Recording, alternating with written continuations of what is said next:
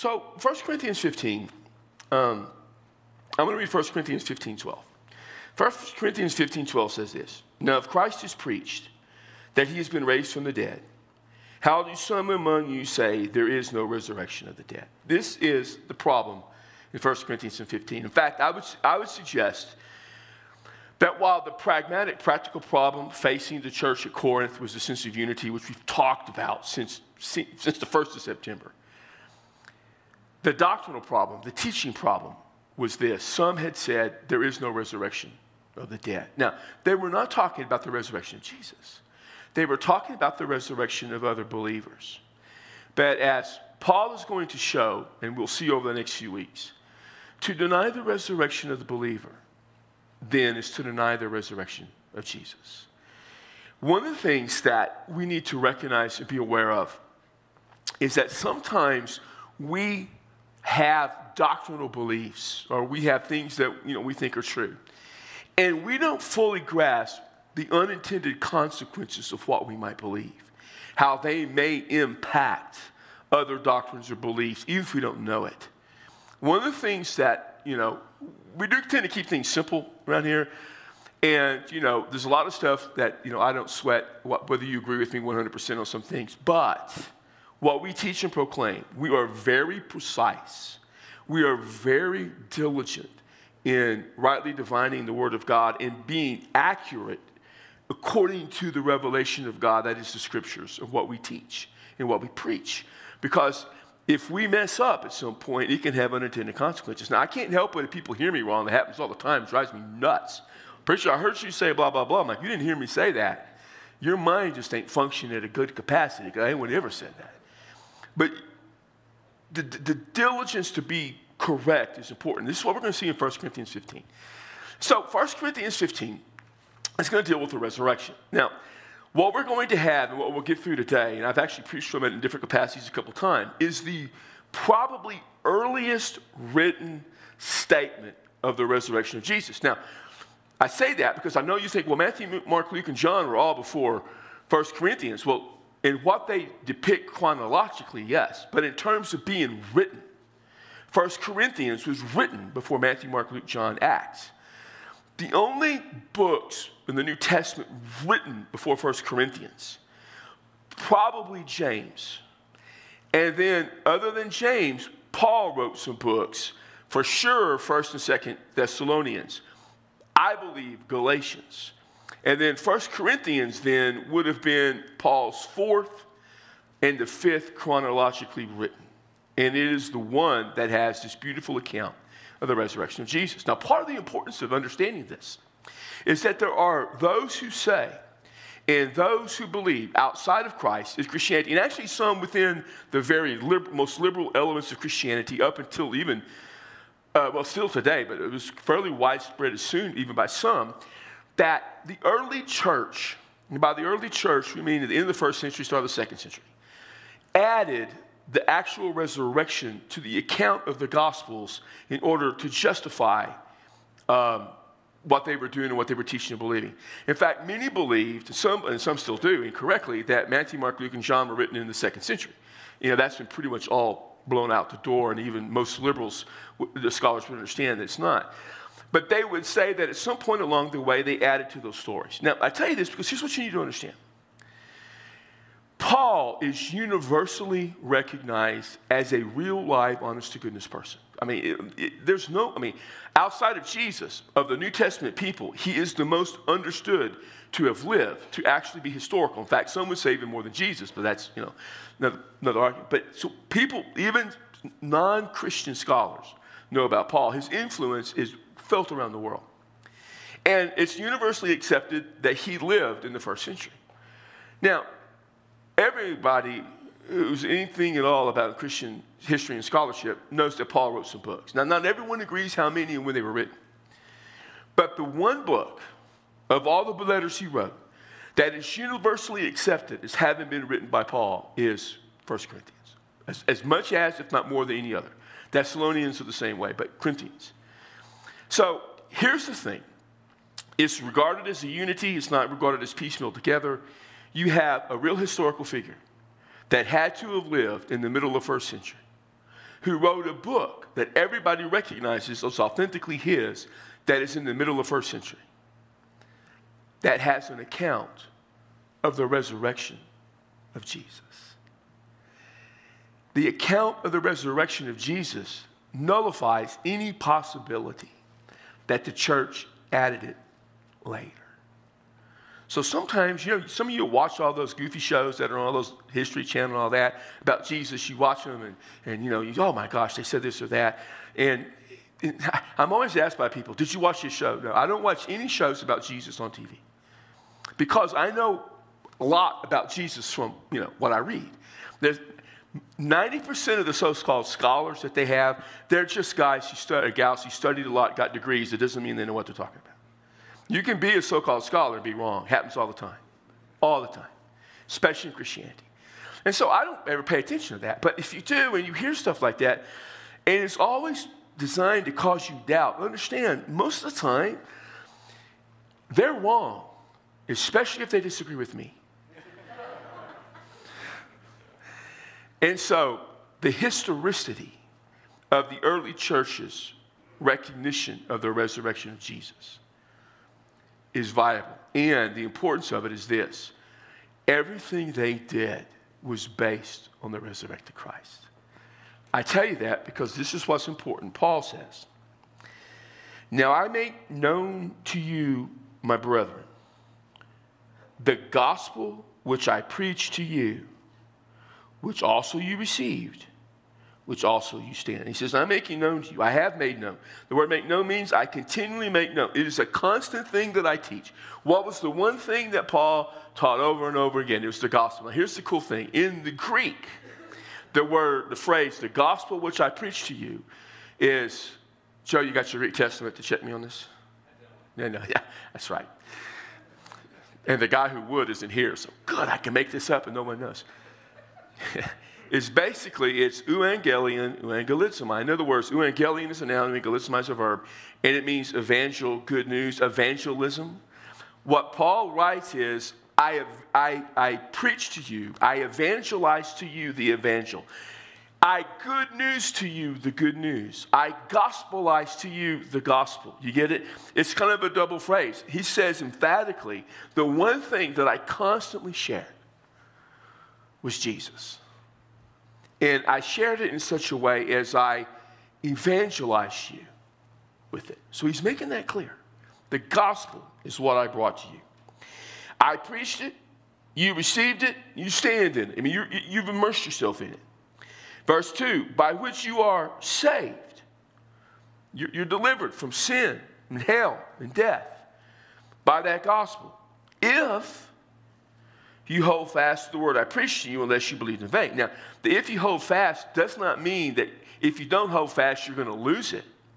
But what he's saying is this, the holding fast to what I preached, the believing what I told you to believe is the evidence that you are saved.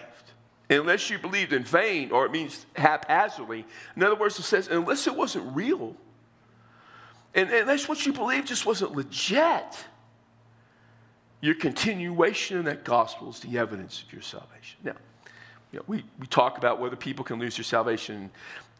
I've had discussions with people and other pastors and folks.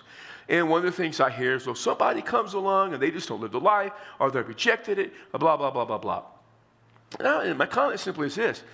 Just because someone says they're a follower of Christ doesn't mean they are. Does their life give evidence of it? That's biblical.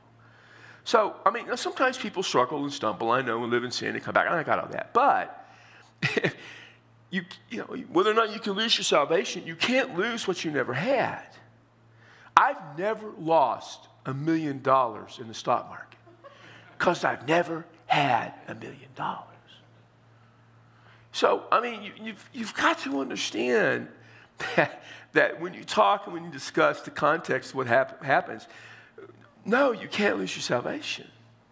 But you can't lose what you don't have either. That's always my concern in every church that I pastor. It's the number of people who think because they walk down an aisle or went to the camp or whatever, they don't, they're saved, but they don't give any evidence of it. That's a concern. So now he shares what the gospel is in verses 3 through 5 and then following that.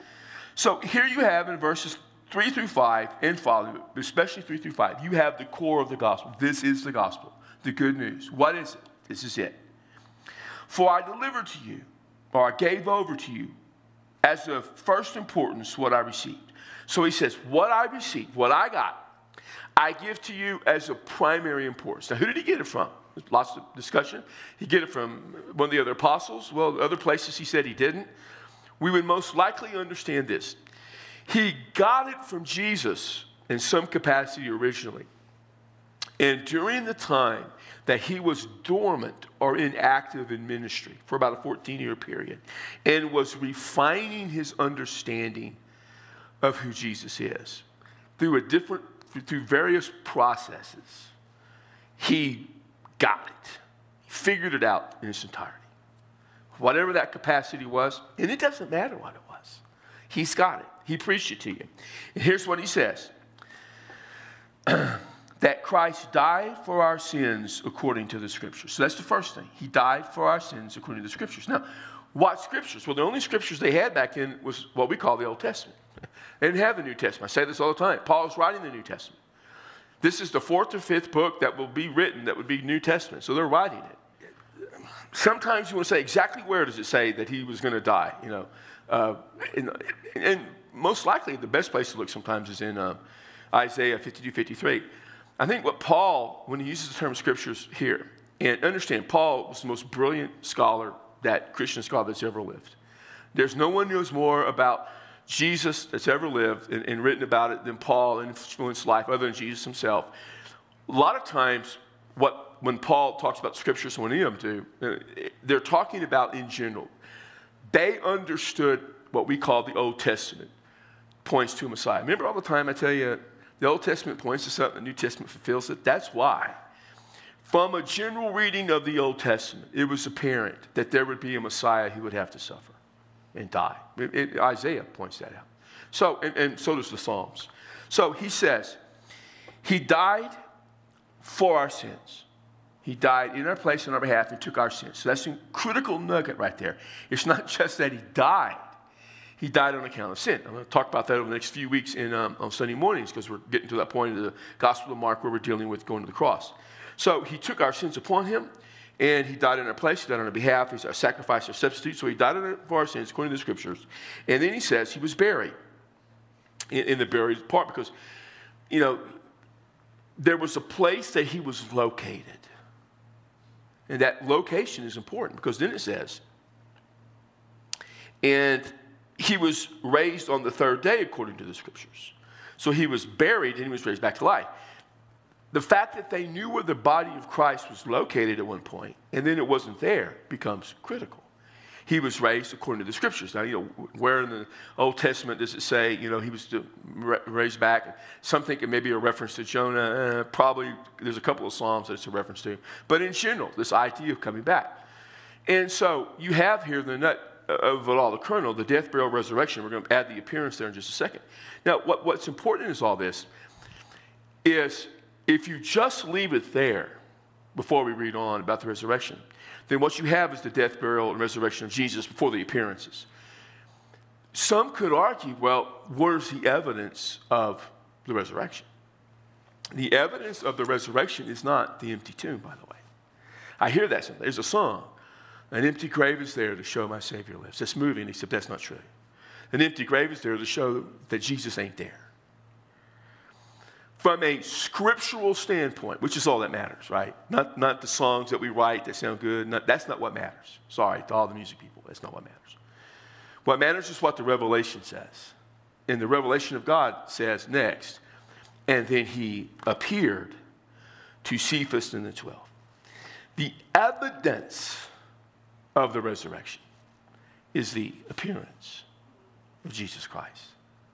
And, well, now the empty tomb is important, don't get me wrong, and I sometimes preach about the empty tomb and the importance of that, but it's the whole package, the death, burial, resurrection, appearance. And we're going to talk about those appearances more in just a minute. That is, in essence, the gospel. That's the validity.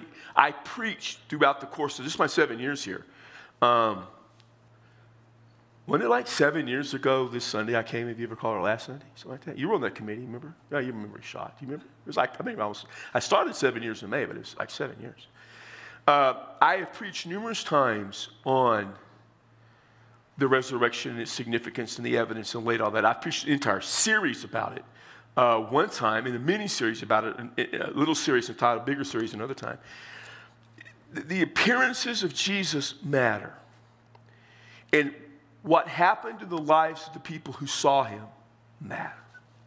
So you have this is the gospel message. This is it. Everything hinges on this. Everything spins off this. This is our ultimate proclamation. This is the thing that we proclaim to people over and over and over in some shape, form, or fashion. 52 Sundays of sermons a year. 2023 is going to be 53 Sundays. You get that bonus Sunday in there. A large number of times, we're going to focus specifically and explicitly on the gospel. Period. Especially for a church like ours that has so many people who don't know Jesus come all the time. It's important. So he appeared then to Cephas, that's Peter, then to the 12. So, and what Paul does, and he leaves out some of the appearances. He leaves and he adds some we don't have in the Gospels. But the Gospels haven't been written yet either. He doesn't mention the women. It's not because he didn't know about it, but in the gist of his argumentation, of his doctrinal statement, the testimony of women wasn't valid. He's writing to a primarily Gentile church and to Gentiles, laying things out. So the fact that Mary was the first to see him, the fact that Mary and the other ladies were the first to see the empty tomb, and then Mary was the first to see him, that's important, and it's important in part of our evidence because, you know, the early church would never make up that the first people that saw Jesus alive first was a woman. They'd have never done that. In fact, if a woman didn't see Jesus, they'd have never made that up, period. So, you know, in Paul's argument, and what he's trying to convey to them about the resurrection, that's not important. In the overall story, it is important.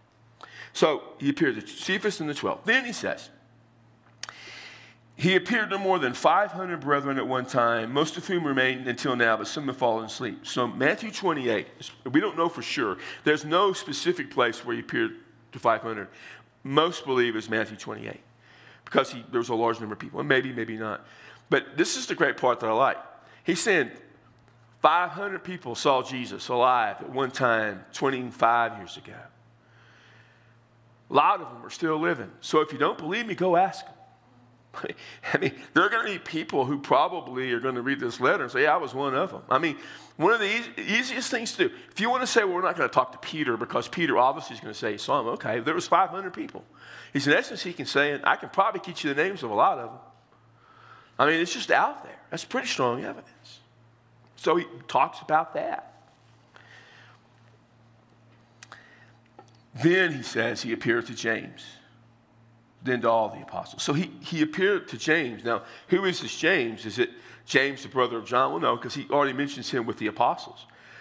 This is the James, the brother of Jesus, who was not a believer of Jesus at the time of the crucifixion. He didn't follow. He didn't follow Jesus. Now, I don't have time to go into all that. He didn't follow Jesus. He's the brother of Jesus. Didn't follow Jesus. At some point, he did follow Jesus. Probably the first book of the New Testament is the book of James. I'm studying that right now. In fact, in July, when we have our deep fry, it's on the book of James. And that's the last Friday, I think, of July. And so, you know, James at some point became a follower. When? We don't know when, but Paul says he saw Jesus.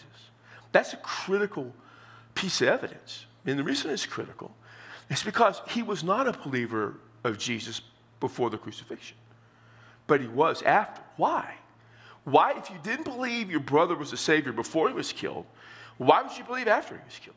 Well, unless he was resurrected from the dead. So that's important. And, you know, it's always important. I mean, I've heard several people talk about it like, you know,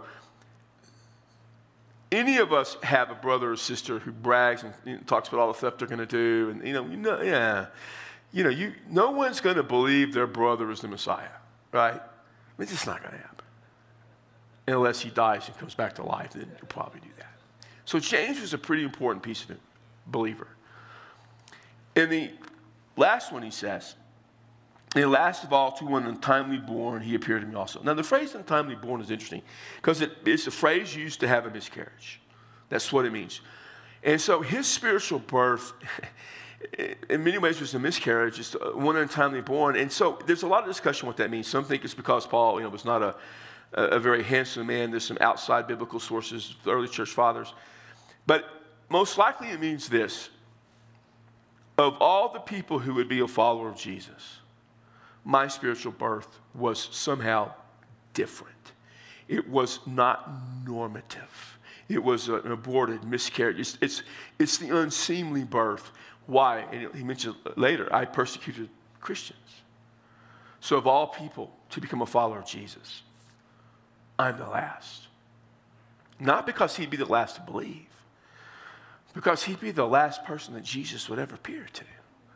Why in the world would Jesus appear to Paul?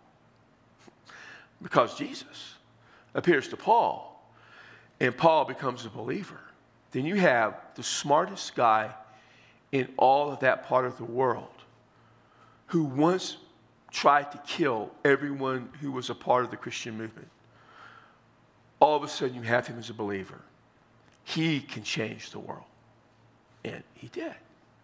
By what he wrote. So you have this list, and it goes on. Paul talks about himself. He says, I am the least of the apostles, and not fit to be called an apostle because I persecuted the church of God. He's not saying that I'm the least because in the pecking order of who's the greatest, it's not me. He's the least in terms of the last to come, probably the least qualified, the least you would expect. He's not saying, Peter's better and John's better and Matthew's better and even James the Less is better. He's not saying that. He's saying I'm the last anyone would think of, the least qualified because of the persecution. Now notice verse 10. But by the grace of God, I am what I am. And his grace towards me did not prove vain. There, the idea of vain is empty. His grace towards me was never empty. The grace of God, phenomenal concept. We don't preach and talk about it near enough. We use the phrase, the grace of God is his unmerited favor and all that stuff. But really what grace means is just God's favor to those who don't deserve it. Now here's an important thing. We don't get degrees of grace. Our friends in the Catholic world, so you come from a Catholic background, every time you take a sacrament, you receive some grace. That's like a piece of bread. For the Eucharist, there's a piece of grace. It goes with it. Get married, you get a little more grace. When you die, there's some grace. I mean, the grace is parceled out, kind of. You either have grace or you don't. You have all or nothing. Well, sometimes you'll hear me pray, God, let them experience the full measure of your grace. I never say, God, give them more grace. If you ever hear me say, God, give them more grace, you need to come say, David, you just said, God, give them more grace. Because are you feeling okay? Do we need to take your blood pressure? Do we need to call you EMS? Because I'm not going to say that. But what I will say is, God, give them the full experience, the full expression, the full measure. Let them experience the fullness of. In other words, I have all the grace there is to have. I don't always live like I have all the grace there is to have. Now, that's unless you believed in vain or it's empty. So the concept would be you either are full or you're empty kind of idea, unless there was an emptiness in your belief. You have all the grace that you have. So he says, by the grace of God I am what I am. He didn't prove vain. I labored even more than all of them. He says, probably because of what he was. He worked harder than all of them. But the grace of God with me. It wasn't because of me, but God's grace. So here's what he said. Whether then it was I or they, so we preach and you believe. Way back at the beginning of his book, he talked about, some of you follow Peter and some Apollos, some me, and some say you just follow Jesus. The idea probably was that a lot of people believe that a guy named Apollos came and did a lot of preaching. Paul's really saying it doesn't matter who preached. You believed and you experienced the fullness of grace. And so what we have here then is the formation of the gospel in its earliest, probably coherent form. And at its core, it's pretty simple. It's not complicated. It's popular these days to hear people talk about different types of gospel. The gospel according to this person, or you hear phrases. That's what he said is gospel, or somebody will talk about their belief system or maybe their organization, and that's the gospel of that organization. You use a lot of different ways, but at its heart, we understand that it's Jesus, who he was and what he did. His death, burial, resurrection, and appearance. That is the core of our message. And one of the things I tell people, we've talked to me about churches and all that stuff. Be sure you're at a church that their core message is the gospel. Probably everything else will be okay. But if their core message isn't the gospel, at some point, the wheels are going to come off, and that's going to be a mess. All right, well, that's what I got. And there's a couple of minutes. Actually, I could go past 7. There's no one, but I don't want to get in a bad habit. So if you have a question related to what I've talked about tonight, please feel free to raise your hand and ask. If it's not related to what I talked about tonight, because I didn't study anything else. Anything? Ferris? Anything? All right, we're through.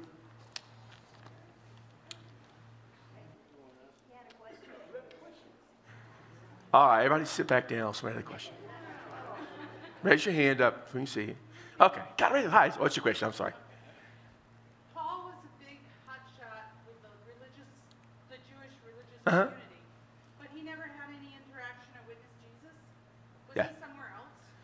So, Paul was probably, would be younger than Jesus to some degree. I don't know how much, probably a little bit, not much, about close, but not, because Paul was functioning right after Jesus. Would have been much younger. Paul was from Tarsus, and then Paul did a lot of his formal education in Jerusalem. Jesus wasn't in Jerusalem a lot. John records several times. It's possible that when he was there, Paul would have maybe been studying back in Tarsus or other places. He was also trained by Gamaliel, the member of the Sanhedrin. He may have seen Jesus, but remember, for most of the guys who were religious leaders, they dismissed and discounted Jesus. So unless Paul was one of the group sent to deal with him, he wouldn't have had interaction. Now, the Pharisees up in Galilee would have interacted with him all the time. But the group in Jerusalem, unless Paul was designated to go deal with him, there would have been no reason for him to have interaction. Most of the time that Jesus was in Jerusalem, he never interacted with those guys. So he wouldn't have interacted with them but a couple of times from the trips he made. So that would be the explanation. Sounds good when I said it. I don't know, but yeah, that would be why. When I say he was young, I don't mean he was like a child, but I mean he was younger and would not have had the stature. Part of the reason he was sent out to do the persecution was because he was younger. And he was earning his stripes. To use the mafia term, he's becoming a made man. That's what he was doing. So I watched too much mafia stuff on Facebook lately, these guys doing interviews. But so he would not have been one of the guys who would have dealt with him anyways. It's a good question, though. And it's the last question because it's 7 o'clock.